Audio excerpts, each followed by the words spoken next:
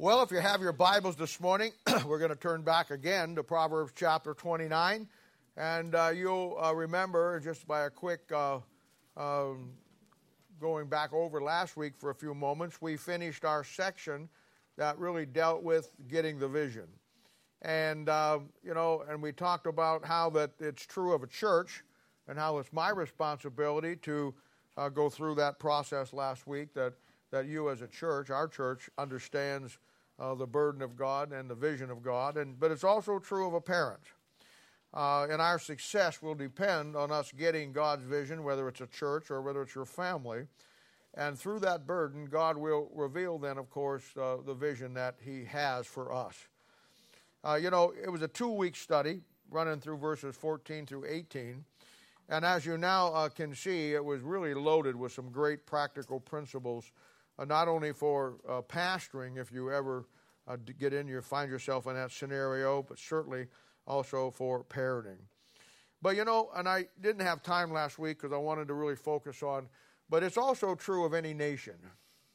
And where a church or a school or a nation or an individual loses contact with God and God's revelation of history and its purpose, it's going to perish. Psalms 9:17 says, "The wicked shall be turned into hell, and all the nations that forget God."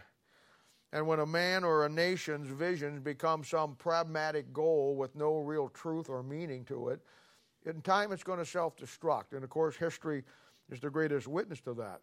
We think about the Egyptians or the Babylonians or the Hittites or the Assyrians. Where are they now? They're gone. They're gone to the dust of the earth. They don't even remain. People don't even know anything about them. And, it's a thing where it's so true. It's just a great principle. Of course, the book of Ecclesiastes talked about how that everything that man tries to do outside of God is vanity. And certainly we see it. The unsaved nations or man, their vision for the future, of man is just a one-world system that they run. We find it first in Genesis chapter 10. That's where it starts. A place that they want to have a false peace and love and all getting along together in harmony, and without God or without any reference to His Word or anything of His principles. And it's so true. Where God is not the vision and the revelation of His Word is not your burden, you're done. I mean, I don't care if you're a parent. I don't care if you're a church. I don't care if you're an individual or the United States of America. And again, we see in the book of Ecclesiastes, I forget how many exactly it is, 34 or 35 attempts recorded for you in Ecclesiastes talking about under the sun on this earth. 34 or 35 attempts of man to come up with a system, a government, a plan that will replace God's plan. And of course, it just won't work. All unsaved leaders, the visionaries that we talk about or you hear so much about, they share the same opium pipe dream when it comes to the future of man. These will be the one-worlders, the tree huggers, the people who, the kingdom builders, the international socialists, the left-wing politicians, science and education. And the vision that they have, no matter where it is in history, no matter who it is, it all follows the same pattern. Get everybody together, get rid of the Bible and churches that preach contrary to what we're trying to do, have everyone share equally, eliminate capital punishment and all war, get rid of all of that, and then find a dream world in outer space, through space exploration that we can, and I enjoy listening about what they find in outer space. I've always been interested in astronomy and all of that, but I'm not under any illusion that every time that NASA does something, no matter what it may be, it's for one fundamental reason. That is to discount the Word of God and come up with an alternative plan to the Bible. And without a doubt, a false vision will be 1,000 times worse than no vision at all. And, and now we know from last week that whether it's a church, a family, or a Christian, or a nation, we will be dead in the water without a burden from God and then a vision from God of seeing who we really are and what God has for us to do. And last week we built around the last couple of weeks of a key verse in 29:18, where there is no vision, the people perish. Now, there's no greater truth anywhere in the Bible. Man's quest for a one-world system, a perfect utopia where everybody is happy and gets along, is just just a retread of what they try to do in Genesis chapter 6. And, the Bible is a complete circle. And the Bible says, as it was in the days of Noah, so shall it be in the coming of the Son of Man. And here it is, just like it was back then. Everybody trying to get together, everybody trying to put God out of it and make their own plan. The only thing missing today is the sons of God in Genesis chapter 6. But if you listen carefully, I think they're pulling into the driveway any moment now. And that's where we're at today. Now, today, going with like last week, the vision and the burden, I want to spend some time, it's one thing to tell you about getting a burden, getting a vision. But I want to do more than that. Because, you can give somebody all of that and then they walk out of here saying, well, that's good, but how do I get there? How do I do that? And I want to talk to you today on the next set of verses that when you read these verses, I'll be honest, you wouldn't get it out of there, but once you start to look at it and put it into the context and start to think about it with the rest of the Bible, it becomes a pretty powerful idea that I want to talk to you about today. And I want to look at our building that relationship with God, to have that burden and have that vision. Because I want you to know there'll be no burden, nor there'll be no vision without a biblical relationship and fellowship with us, with the Lord Jesus Christ. And there's a lot of misconception about that today. A lot of things that people don't understand about building that relationship or how to it. Most churches today, as most Christians today, think they have an okay relationship with God, and the truth of the matter is, if you put it up against the Bible, they're so far away from a real biblical relationship with God, it's unbelievable. Yet every Sunday, all week long, we hear it, we see it. Now, today, I want to look at 29 verses 19, 20, and 21. Just 3 short verses today. And let me read it, and then we'll come back and we'll pray about it, and we'll go from there. And Lauren, when I'm done reading this, if you'd stand up and ask the blessing on the service this morning, I'd appreciate it. It says this: a servant will not be corrected by words, for though he understand, he will not answer. Seest thou a man that is hasty in his words? There is more hope of a fool than of him. He that delicately bringeth up his servant from a child shall have him become his son at the length. Lauren, if you would, please.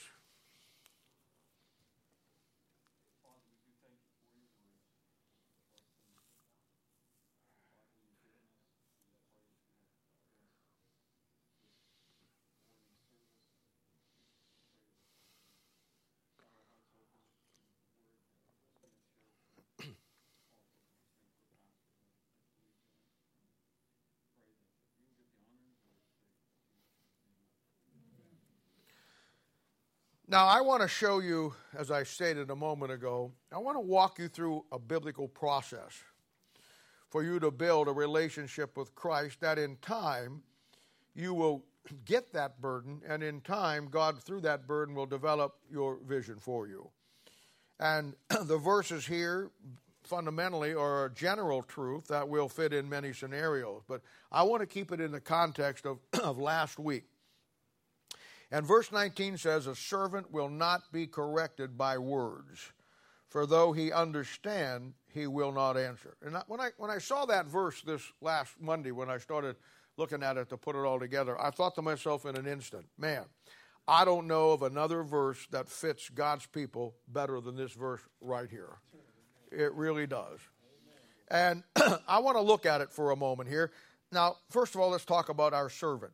The servant here will be a slave within our context. Someone who has no freedom, someone that is under the bondage of a master, and he's been bought and sold, and he can't have the freedom to go wherever he wants and do whatever he wants. And in our verse, this guy he knows the system. He knows how it works. He has learned to play the game, so to speak. He knows that for the rest of his natural life, he's going to be a servant. He's never going to be able to make his own decisions. And he has learned the best way to survive in this given situation. And he has learned what to say and what not to say. And verse 1 says that when he's under the control of his master, when he's corrected, he knows exactly how to respond to it. He understands what he's saying, but he will not answer to it. And it's an incredible concept. He knows what to say, but he won't say it. He obeys his master, even though to him it's a game. It's a game that he has to play to survive. He doesn't serve his master because he loves him. He serves him because he wants to survive as a servant and make the best life in the circumstances that he can. He really has no alternative. So when he's reproved or he's corrected, he only changes his action. He does not change his attitude about his master or being a servant. He pretends on the outside that he's okay with it all, but on the inside, he's in rebellion. It reminds me of a story I heard years ago about children. A guy was driving, and his 7-year-old, 6-year-old son was in the car in the front seat with him. And the kid was kind of a rebellious kid, and the kid, like all kids, his dad is driving, and the kid is standing up in the seat so he can look out the window. Well, we all know how dangerous that can be, especially if you have to stop suddenly. So the dad says, son, you need to sit down and buckle your seatbelt. And he says, no, I don't want to do that. And his dad says, now, come on, we need to do that because, for your own safety, just sit down and snap that seat in. And he says, I can't see. I don't want to sit down. Well, after going back and forth for a few moments, the dad was getting quite irritated with the defiance of his son. So he reached over and grabbed him and threw him down in the seat and said, now buckle that seatbelt. And of course the kid complied and he did that. And the dad said, that's better. And the kid looked up and said, I may be sitting in this seat, but I'm standing in my mind. And that's what a servant does. Now, for me, I think the best way to teach your kids the lessons is through experience. I'm sure a dog would have run out in front of me and I'd have had to slam on the brakes. And when he hit his bridge of his nose on the console or the windshield, I would have said, now see why we buckle up? Just kidding. Inward rebellion. And that's the context. This servant, he hears the rebuke and the reproof. He pretends that he's okay with it, but inside is an inward rebellion. And in other words, they'll tell you what you want to hear. Now, in Christianity, you'll find that 95% of God's people are the same way. At least I've found that over my years. And the great verse for it actually is in the Old Testament in Psalms chapter 78. If you turn back there to it for me, we won't read the whole chapter, but it's dealing with the nation of Israel and their same kind of rebellious attitude that they had toward God that so many of God's people have today. And it says in Psalm 78, verse 36, nevertheless, this is Israel now talking about God. Nevertheless, they did flatter him, God, with their mouth, and they lied unto him with their tongues.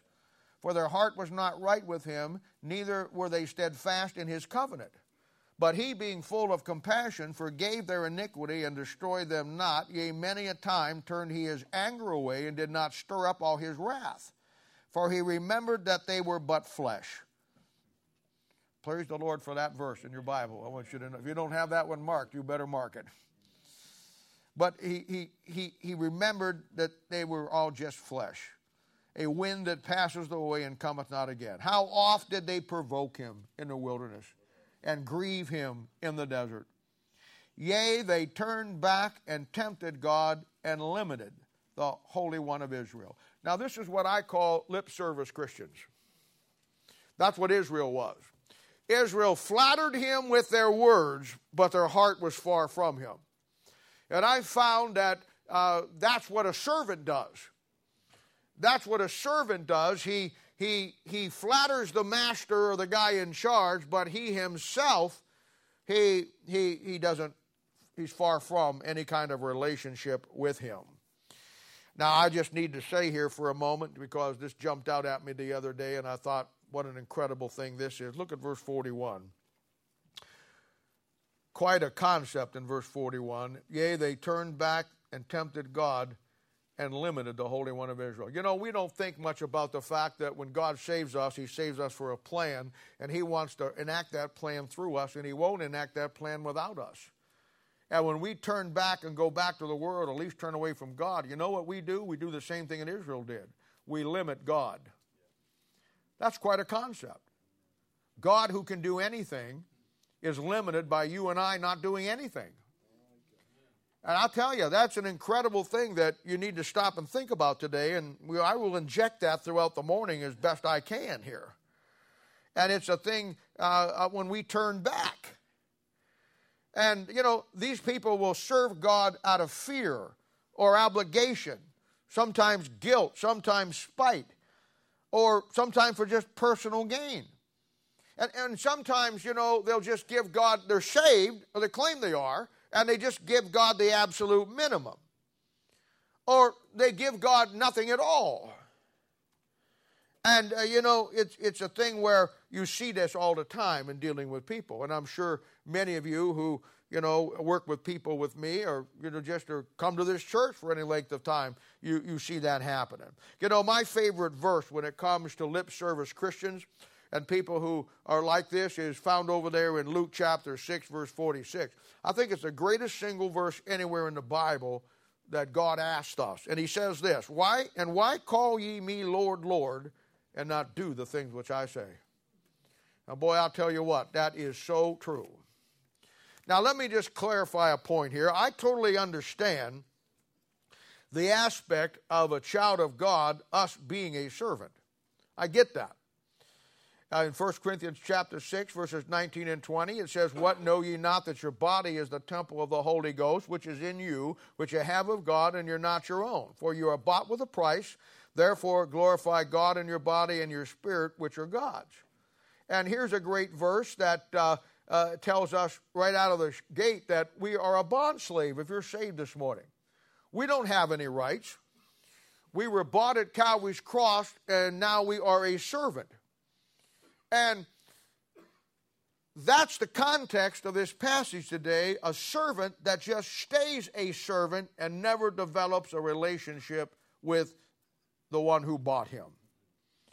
Now, you find this concept of us being a slave. The modern Laodicean church today is called Laodicea. Laodicea means rights of the people. In true reality, from a Bible standpoint for you and me, we have no rights. We're a bond slave. That's why in Acts chapter 8, the first person that got saved, like you and I got saved, well, you can actually go down and see every aspect of that salvation just like you got saved after Israel rejected in Acts chapter 7 as a servant of servants. He's an Ethiopian eunuch.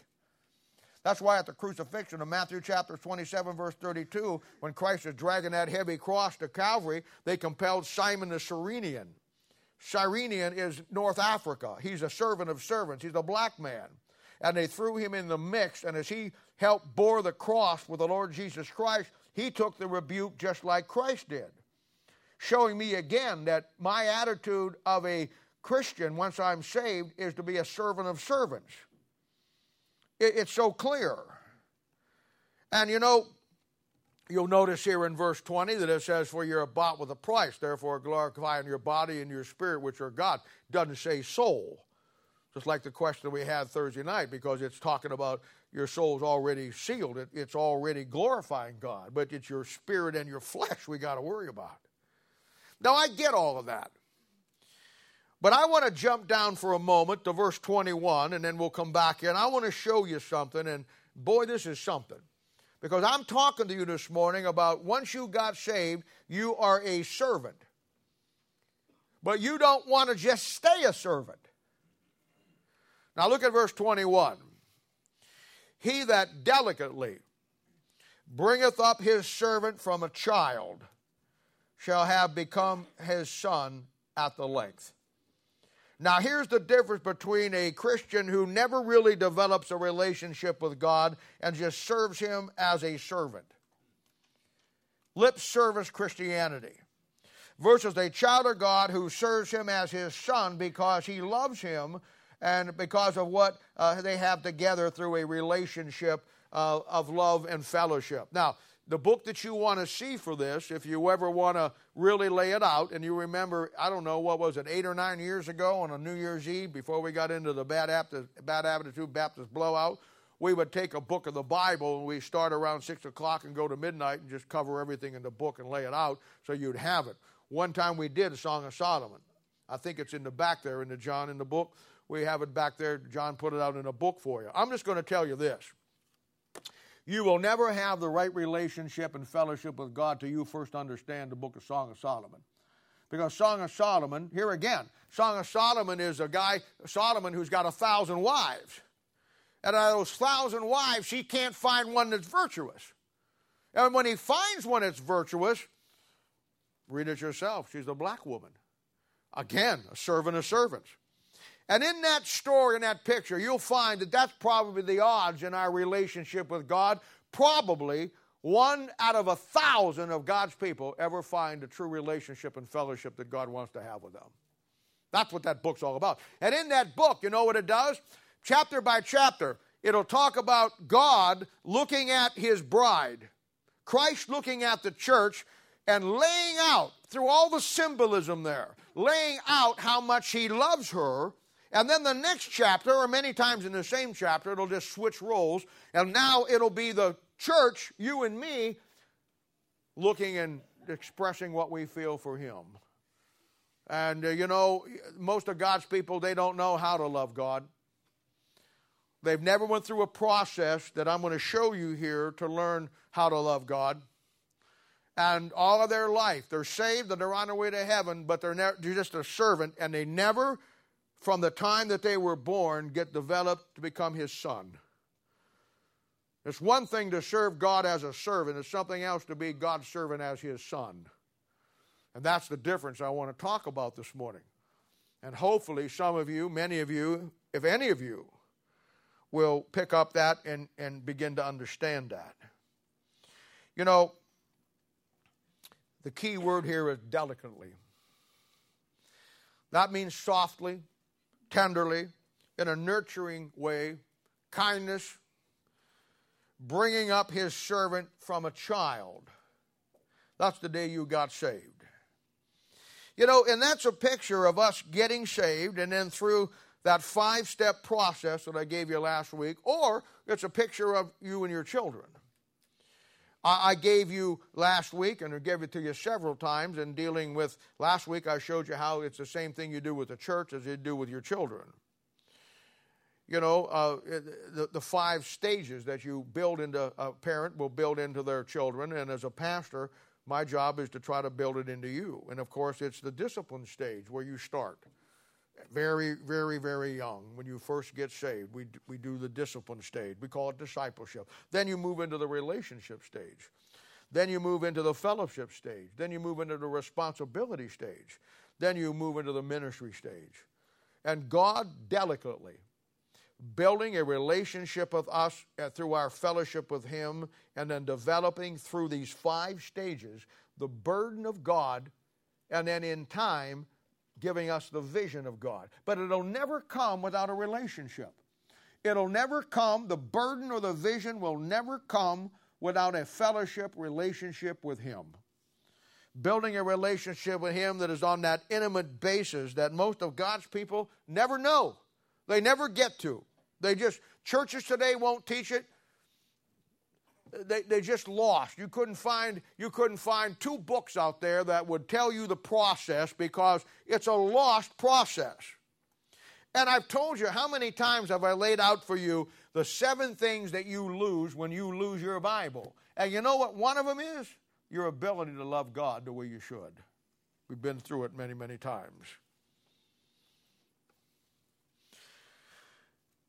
Now, nobody ever just gets saved and the next day you love God. It doesn't happen that way. I know in the big churches, I know Joel Osteen presents it that way. You know, I know all the big pastors present it that way. That's because, one, they don't know how to do it themselves, and two, if they did, they don't want to waste their time with you. They're too busy counting the offerings. But I'm telling you right now, you cannot get saved and then just suddenly the next day you love God and have fellowship with God. And if you think you can do that, you don't know very much about the Bible. Obviously, there's some great examples of that in the Bible. To me, the greatest one is Abraham and God. And Abraham, when chapter 12 of Genesis, where God really calls him out and begins to work with him, and he begins to call him out, Abraham can't trust God for anything. Yet he believed God enough to count him for righteousness when God told him about the stars. He can't trust God in anything. God said, leave and let all your family go. He took Lot with him. Disobeyed God. He got down there with there, and a king said, hey, is that woman your wife? And he was afraid to trust God because he was afraid if he said yes, they'd kill him in his sleep and then take her to be his wife. So he lied and said, no, she's my sister. He got the promise from God that he was going to have the seed, but he's 86 years old. So he can't trust God in that, and then he winds up taking Hagar and making a mess for the next 6,000 years for the nation of Israel.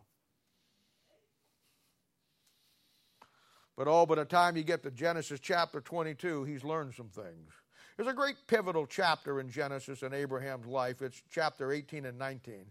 It's where actually God changes his name from Abram to Abraham, and Sarah's name from Sarai to Sarah. Well, I don't have time to get into the 7 name changes in the Bible and how they relate to us, but it's an incredible thing. We've talked about it many times. So now, we see by the time he gets to Genesis chapter 22, he's grown some things. Abraham is called the friend of God. He's one of only the 2 men in the Bible that's called that. But he didn't start out being God's friend. And God wants to be your friend today, but you will not just simply start out to being God's friend. For Abraham, there was a process. He had to go from Genesis 12, where he couldn't trust God for anything, to Genesis chapter 22, where he was willing to lay Isaac on the altar, put the fire and the wood under him, and take a knife and would have plunged that knife into his son's chest if God's hand wouldn't have stopped him. What happened from point A to point B? Well, whatever happened, what needs to happen in our lives. How he got from the place where he couldn't trust God from anything, but yet he was going to serve God. But he had to get to the point where he had a relationship and fellowship that he wasn't just God's servant, that he became something special to God. And right there, folks, will be our issue of just staying a servant and never growing up to love him as a son loves his father. Now, I get it. The Bible says that 1 John chapter 3, verse 2, I understand all the verses. You're not going to give me anything I don't already know. It says we are the sons of God. I get that. And that's absolutely true doctrinally. But that doesn't necessarily mean that in our personal relationship with him. That may be true doctrinally as far as God's concerned, but that may not be true in our own personal relationship with him of how we look at it and how our attitude is about it. Now, you see this model, and I don't want to belabor this point, but you see this another model in the 12 apostles themselves. You had 12 apostles. They will picture for us what you have in the church today. You have one in there that's a phony. That would be Judas. That tells me that probably not everybody here today is saved. I wish that wasn't true, but the model says that it probably is true. That left 11.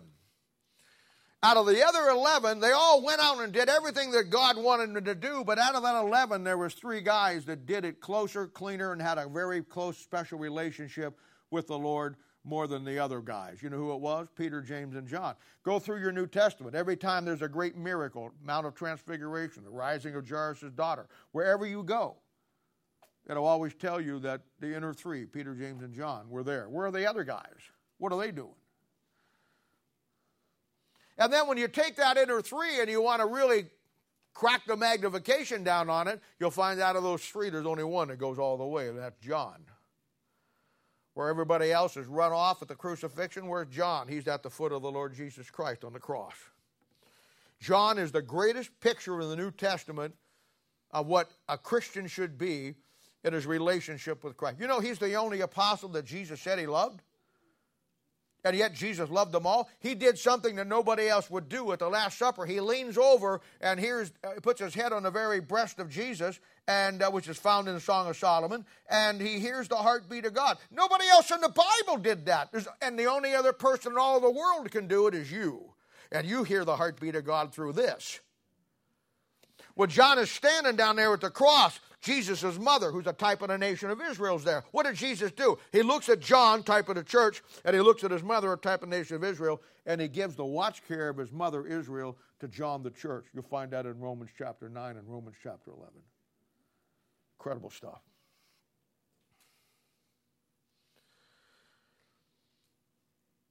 Now, when Christ, through his established structure, the church, he will delicately bring you up from the day you get saved as a child and develop you through these 5 relationship things that it's my job to build into you, just like it's your job to build them into your children.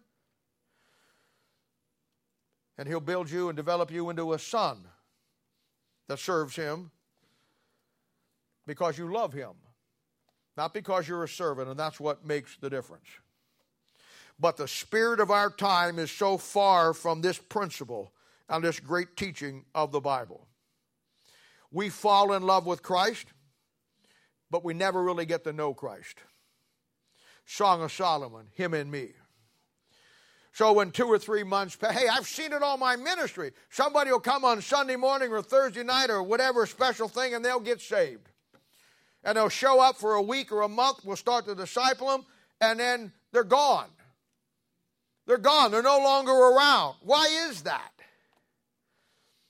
And I'll tell you why it is. Because you fell in love with God. You never understood the concept of you got to know how to love him and let him build that relationship. So because you fell in, 3 months later you find something better, something more shiny, something better and more glitchy, and then you fall in love with that and fall out of love with him. Your whole life, if you don't know this, your whole life is a world that's after your affections. Our whole lives. They want your affection and they want your money. They want you to go to the mall and look at all the windows to see what you don't have. And they want to portray everything out there that the world will make you think will make you happy and complete. From the good times, good friend, good lower brow, to this budge for you, to everything the world has to offer to try to get you to believe that that's where it really is. And the whole life, your whole life will be a race with the world for your affections.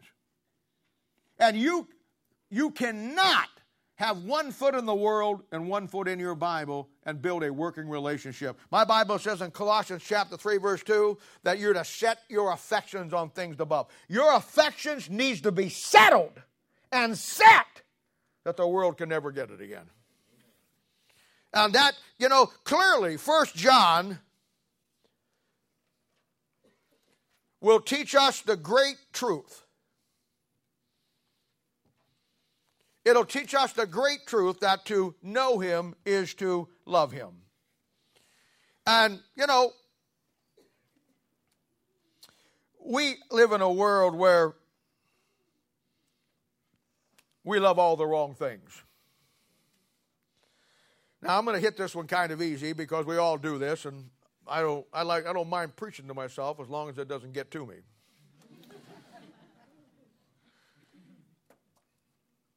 We love based on sight. The phrase is love at first sight. Oh, honey, I think it was love at first sight.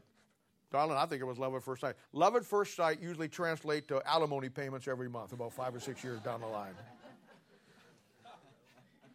And that's because we live in a world where we fall in love with things. The degeneration of our society, we've lost the concept of love. Now, and I'm not criticizing anybody because we all do it. I do it. But listen to me. I love this house. I love this car. I love this dress. We love things that do not have the ability to love us back. And I get it. There's nothing wrong with that as long as you understand that our society today is based on falling in love instead of learning how to love somebody. And then later on we fall out of love with somebody when they come along. And we do the same thing with God. And this will answer so many questions for you and me why a man or a woman will get saved and 3 or 4 months later never see him again. They turn back. And when they turned back because God wanted to be for them to be the structure that he worked through, and God had a plan for their life, when you turn back and you reject that, then you limit God. Because God has to do it through us. Now, there's 2 great examples of this in the book of 1 John and in the book of the Gospel of John. And I mentioned 1 John a few moments ago. Both of them are written by the greatest Christian that ever lived, which I've already told you about, John. Now, get this down. The Gospel of John was written for one purpose mainly, for you and for me. There's got a lot of doctrinal things in it, but fundamentally, inspirationally, it was written to you and me to lay out salvation. If you want the definitive verse on why the book was written, it's John chapter 20, verse 31. Here's what he says. But these things are written that ye may believe that Jesus is the Christ, the Son of God, and that believing ye might have life through his name. Then the Gospel of John was primarily written to you and me to get you saved. You know, there's times when, I know Bearing Precious Seed does this, and other churches do it too, when they don't print all the Bible because they don't want to give out a whole Bible to somebody, but they want to use a verse or a book that will get people saved. They'll give them the Gospel of John. Because John was written to show you your salvation. Now, the second book, and that's the Epistle of 1 John. John writes them both. Hey, there's 5 wisdom books in the Old Testament written by Solomon and a couple other guys, and there's 5 wisdom books in the New Testament all written by John, and they'll line right up with you. And the second book is the Epistle of 1 John, also written by John. And where Gospel of John was written to lay out your salvation, 1 John was written to lay out your relationship, fellowship with him. And a definitive verse in the passage will be 1 John chapter 1, verses 4 through 7. He says, and these things write we unto you that your joy may be full. Now, if you want to have a full joy, here's what you got to do. And this is why you are so miserable. This then is the message. Then he's got a message for us. Here it comes. And it's not the message of salvation. Watch what it is. This then is the message which we have heard of him and declare unto you that God is light and in him is no darkness at all. If we say that we have fellowship with him and walk in darkness, we lie and do not the truth. But if we walk in the light as he is in the light, we have fellowship one with another, and the blood of Jesus Christ his Son cleanses us from all sin. Then there's a definitive verse on your fellowship. John, the gospel, laid out you need to get saved, and then 1 John he writes about once you are saved, how do you build that relationship? You build it by fellowship and relationship. Now, having said that, every commentator I ever read, almost without exception, every pastor I ever listened to on the book of 1 John said that the theme of 1 John was love. And you'll find that in probably all your study Bibles. You'll find that. And I've never understood things like this. I really don't. I mean, I do, but I don't. I don't think anybody is that blatantly stupid. I mean, maybe they don't read the Bible. I don't know. Maybe they get all of their stuff out of somebody else's books. I don't know. But I ask myself, how would a man come to the conclusion that the theme of 1 John is love when in 5 short chapters, 27 times, he tells you that the key to God is knowing him? You see, and that's what we do. We try to love him before we know him. And that's where the breakdown comes in. You think somebody might catch that. And clearly, 1 John will teach the greatest single truth that I could ever give you, and that is to know him is to love him. And trying to love him without knowing him will never work, and you'll never build a relationship, and you stay a servant all of your life, but you'll never be allowed to be developed to become his son. And this will answer so many questions of why so many people will not make it in Christianity today. And let me tell you something. As if I was a pastor, I'm going to tell you to give up this world and the things that are in it, and I'm going to. If I'm going to tell you to give up booze and give up drugs and give up cigarettes and give up this and give up that, that's all good, fine and dandy. Praise the Lord. What a great preacher. But I want to tell you something. If you're going to tell somebody to give all that stuff up, you best better have something to replace it with. And that's the problem. We talk about all the things that we give up, but pastors are so inept when it comes to the Scripture that they don't have anything to give them to replace that void of what they're giving up. And if you think for a minute just tell them to come on Sunday morning, Wednesday night, and Sunday night, we'll do it, you're crazy. No. You have to, at the time of salvation, you have to begin to know him. You have to get into a process by which you were going to allow God to take you as a child the moment you got saved and develop you as a servant into, at the length, his son. And you do that through relationship and fellowship. In Philippians chapter 3, verse 10, what a great verse, tells us that we will know him in three different aspects. He says in that great verse that I may know him. Do you? Well, here's the three things you're to know him in. That I will know him and the power of his resurrection, the fellowship of his suffering, being made conformable unto his death. Now let's look at these three things for a moment. Let's talk about it. First of all, power of his resurrection. That's understanding your salvation.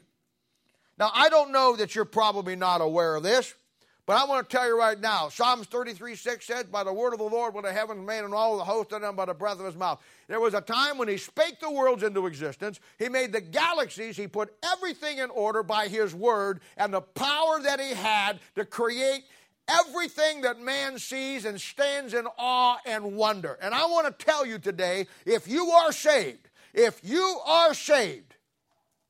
you have that exact same power inside you this morning.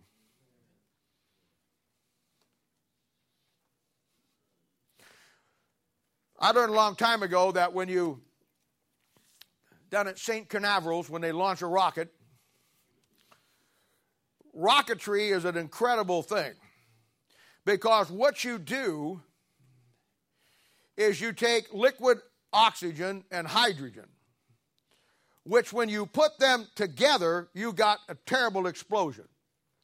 So you put the one in one tank and the other in the other tank, and then you adjust it that when you blast off, just enough of each comes out at the bottom where you see the fire and the flame, and it causes an explosion that is controlled. It is just put the two together, you blow sideways that way. And it's like I asked, every time there's a natural disaster and somebody dies in the space program, there's always a bunch of jokes that come out after that. Do you ever notice that? We live in the sickest society.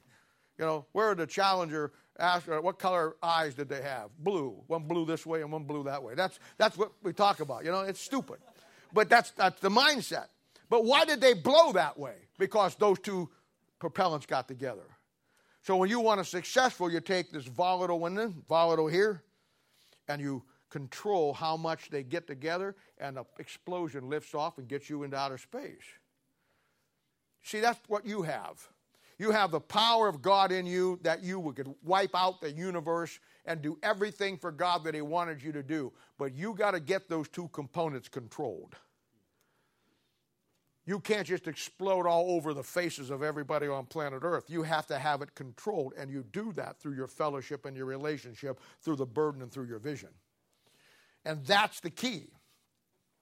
And if you don't do that, when you get saved, we start to bring you through Discipleship 1. In Discipleship 1, we talk about the basic things to give you a little firm footing on what Christianity is. So we talk about what happened the day you got saved. We talk about how you can't lose your salvation. We talk about all those concepts. When we get to Discipleship 2, which many of you go through, That's where we begin to build the relationship and build the power of his resurrection, because there we move up to the next level, which all Christianity is going up different levels. Now we get into the level where we're going to talk about the 7 things that really changed about you the day you got saved. And you're going to have a better understanding the power you have right now. You're going to understand the power that you have right now that you didn't have before you got saved. And you're going to answer the question that I guarantee you 99% of the preachers in this country couldn't do, or Christians, and that is explain what really happened the instantaneous moment that you got saved. What changed in your body, what changed about you from the moment you trusted Christ when you were a sinner to when you trusted Christ? What really changed? What were the dynamics? Don't use the terminology. Don't say, well, you got born again, or don't give me that. What physiologically and spiritually inside you, what were the 7 things that changed? And if you don't figure that out, you're never going to tap into the power. Second thing he says is the fellowship of his suffering. We all want to be God's people and Christians to serve God as long as it doesn't hurt. As long as we don't have to pay any price. And I'm telling you, the fellowship of his suffering is going to be understanding the price that was paid for our salvation. Understanding the price that was paid. And I'm telling you, most of God's people, they just go through Matthew, Mark, Luke, and John, and they see the limited effect of the crucifixion, and it never really impacts them in any way, shape, or never changes anything about them. And, of course, the reason why God did that is because he wants you to study to show thyself approved. So the graphic passages that will get your attention and show you the price that was paid are not in the New Testament. They're in the Old Testament. He put them in Isaiah chapter 53. He put them in Job chapter 30. He put them in Job chapter 16, Isaiah chapter 50, Psalms 22, Isaiah 52, Psalm 77. There's where you go to get a complete understanding of, on that day on Calvary's cross, the sufferings that he went through, the price that was paid for you and for me. And when you become fellowship with that,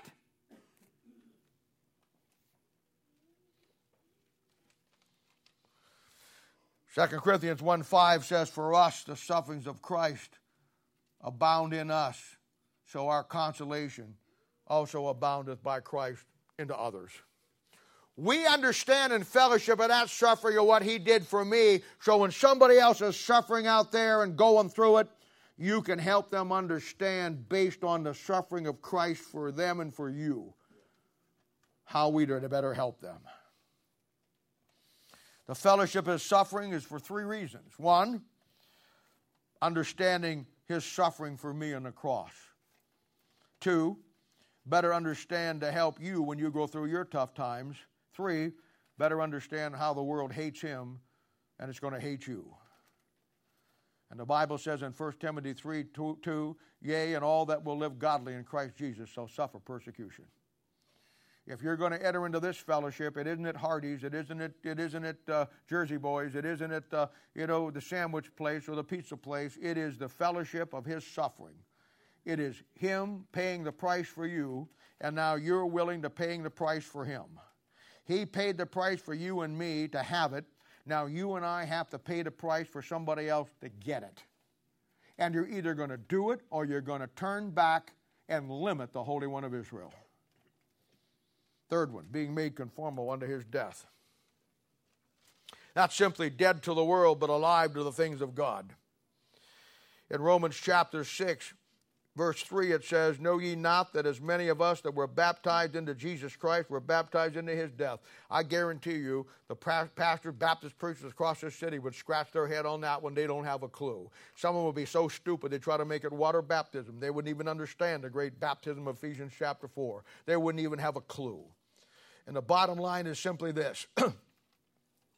Before salvation, and this will be Romans chapter 6 and the whole book of Romans as you bring through the book of Romans chapter by chapter. Before salvation, you were dead in sin.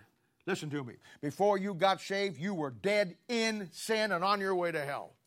Once you trust the Lord Jesus Christ as your own personal Savior, and you get the power of the resurrection and get into the fellowship of his suffering, After salvation, you're dead to sin. Sin has no more dominion over you. You're now dead to the world, but alive in Christ. And he says in Colossians chapter 3, verses 1 through 3, if you then be risen with Christ, seek those things which are above, where Christ sitteth on the right hand of God. Set your affections on things above and not the things of this earth. For you are dead. For ye are dead, and your life is hid with Christ in God.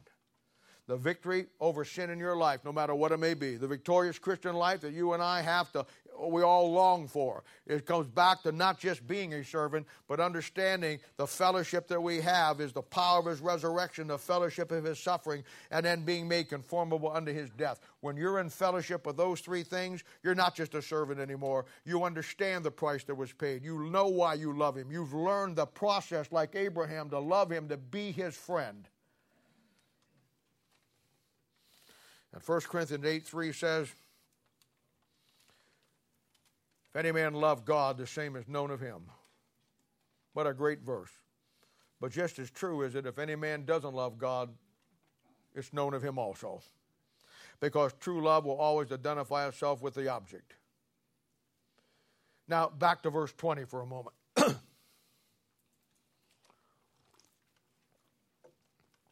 Kind of jumped back and forth here, but there's a reason for that. I wanted you to see that principle. Seest thou a man that is hasty in his words? There is more hope for a fool than of him. Now, in our context, this will be the son-servant relationship we're talking about. And based on loving him, based on knowing him, and based on the fellowship and the relationships you have of being conformed unto his death, in time God will give you the discernment and discretion in the words that you use to others. And I'm telling you, words can hurt.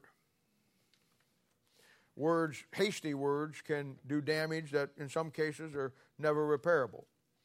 I know somebody says something nasty to you and they said, oh, I didn't mean it, and I take that back. That's just words. You can't take it back. It's been said. And you may say, but you'll think about it the rest of your life. But you can't take it back. That's why we need to choose. You know, Jesus will be our perfect model for this. I mean, there's other guys in the Bible that I would say would be really good, but they'll all fail at some point because they're human. We want to get the textbook perfect picture. That'll be Christ. Christ never used words hastily. Did you ever notice that? He always was exact in everything that he said. And this is why I try to push you toward that concept that be exact with what you say with the Bible. He always was exact in whatever he said. He never reacted to any given situation, but he always responded through the principles. I'll give you an example. In Matthew chapter 21, verse 13, you know the story. The money changers are down in the church. They're selling their chickens and their ducks and their pigs. And he goes in, and he's angered at that. And he throws them out, overturns the tables. I mean, he really tears up the place. And his words in verse 13, it says, you have made my house a den of thieves. You know what? Somebody said there he spoke hastily. No, he didn't. That's a quotation from Isaiah chapter 56, verse 7. He never spoke out of turn. Everything he said, he had a biblical principle to back up what he was saying. And when he said that to them, he's quoting out Isaiah chapter 56, verse 7. He's right on the line with it. He was never hasty. But if there was son-servant love relationship, he had complete control of his words. And for us, it's using verses, principles, chapters to form a context of any given situation and speaking within that biblical context. Now, in your Bible, the definitive book on being a servant, and I saved this to the last here, even though we got an hour and a half to go yet. But in your Bible, the definitive book on being a servant will be obviously the Gospel of Mark. Probably most of you have figured that out. In the New Testament, you have 4 Gospels, Matthew, Mark, Luke, and John. Each one of them portray Christ in a different fashion that you glean the whole picture by studying each book. Matthew, he's a king. Mark, he's a servant. Luke, he's the Son of Man. And, of course, John, he's the Son of God. Now, in the other 3 Gospels, you will find 3 genealogies of Christ. In Matthew, you'll find the kingly genealogy going back through the line of king because he's presented as the king of the Jews. In Luke, he's a human man, son of man, so he's It's his human line going back through Mary. And in John, it's his deity line, so he goes back, in the beginning was the Word was with God, and the Word was God. He goes back in his godly line to his Father. But in Mark, this is interesting. In Mark, he's portrayed as a servant, so there'll be no genealogy in Mark because a servant, a slave, doesn't have any genealogy. He's sold from master to master. The book of Mark, along with the other three Gospels, will show us the biblical pattern for us, through Christ. He was a king. The Bible says that so are you and I, joint heir with Christ, Romans chapter 8. He was a man, so are you and I. We struggle with things just like he did, except he was tempted on all points like we are, but without sin. And he's God's son, and so are you and I. And you'll find that he was also then God's servant. And there you have it. You have the complete picture of showing you that how Christ was a servant of God, but he was yet a son of God, to the point that God looked at him and said to everybody, "This is my beloved son, in whom I am well pleased. Hear ye him." Can God say that about us today? You see, the difference between understanding being and doing the ministry is a simple thing to see. You know, where the ministry has to be done with the work that we do for God, that's the ministry. But you can do that with a bad attitude. I've known many preachers that had the worst attitudes on the planet, but they were in the ministry for 30, 40 years. I can give you a list of them. But you see, a servant and a son will always deal with the right attitude towards God as a son to do the work, and you can't fake that. You can't be a son and a servant and have a bad attitude, because it all goes back to the love relationship with him. And it goes back to him bringing you up delicately and bringing you from a servant as a child into the position of his son. And again, our text today, the great context that we talk about in people ministry, attitude versus action. My attitude about Christ will determine my action for him. I'll either be a son and a servant, or I'll just be a servant. The book of Mark will lay out Christ's attitude toward God as his servants, and also as God's son. And it defines for us Philippians chapter 2, verses 5 through 8, that great passage there where it says, "Let this mind be in you, which was also in Christ Jesus, who being in the form of God, thought it not robbery to be equal with God, but made himself of no reputation, and took upon him the form of a servant, that was made in the likeness of men. And being found in fashion as a man, he humbled himself and became obedient unto death, even to the death of the cross." Four simple things. The first thing it says that he had God's form. And we know that he was a son of God, and from John chapter 5, verse 18, Thursday night, we now know that means he was equal with God. So he was made in God's, now look at this thing, he was made in God's image, who being in the form of God. God made him that way, but he made himself of no reputation. Then it says he took upon himself the form of a servant. God made him to be equal as a son of God the day that he saved you, just like he did Christ when he sent him to this earth. But I want you to know, even with Christ, he chose to humble himself. He chose to be that servant. And God developed him from a servant to be his beloved son. And that beloved son relationship as a servant, the key to it is obedience. And here, the last thing, the fourth thing, he was obedient unto death. God wants you and I, through a relationship of knowing him, not just to be his servant, but to be his son. The day you got saved, he formed you into the image of Christ. And that's defined for you in Hebrews chapter 1, verse 1 and 2. Maybe 3, too. But you have to choose to humble yourself. He made himself. You'll have to make yourself humble. It says he took upon himself the form of a servant. You'll have to do that. How do you do that? Through your relationship with him, understanding the price that was paid for you and for me on Calvary's cross. It's just that simple. He was equal with God, the Son of God, but he took on the form of a servant to be obedient to God's work. A servant's son has the attitude of obedience to his father based on his relationship and his fellowship and the love that they have for each other. Now, my job I do many things here. But fundamentally, after you get saved, my job and everything that I do should be and is to develop you into that son-servant relationship. And I follow what it says, and I try to do it delicately to bring you up through those 5 stages. When you get saved, you start with discipleship. And discipleship will lay, as I already said, the fundamental foundation things that you're going to build on the rest of your life. And then we'll move into the relationship stage. And this is where you'll get a deeper knowledge of what he did for you, what happened to you, understanding the intimate detail of Colossians 2 when you got saved, and bring you to the point where you begin to know him and begin to build that relationship with him. And that relationship stage then just moves into the next stage, which is the fellowship stage. Once you learn to know him and what he did for you through the relationship that you build, the fellowship will come naturally. And that, 1 John chapter 1 tells us, will be the fullness of our joy. And the reason why we as God's people have no joy today, here it comes. You might knew it was going to hit you sooner or later. The reason why we don't have the full joy in our lives is because we don't have the fellowship we need to. It's just that simple. Then it moves into the responsibility stage. And well, I've watched so many of you come through this. And you know, the joy of my ministry, without ever saying it or putting it out there, is to watch you guys go through this.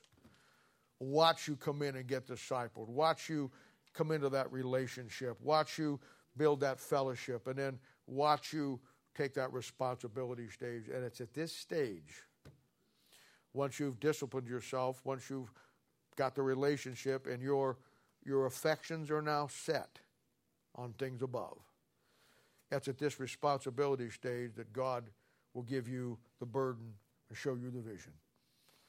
Many of us have talked about it in your own life. We've sat down and I've watched you come to this point.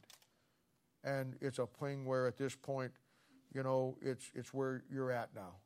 You're never going back. You see now all that God has done for you. You are going to build on that the rest of your Christian life, and it's only going to get deeper. But you have enough of it now that it ain't ever going to change you. And then you get into the 5th stage, which is the ministry stage.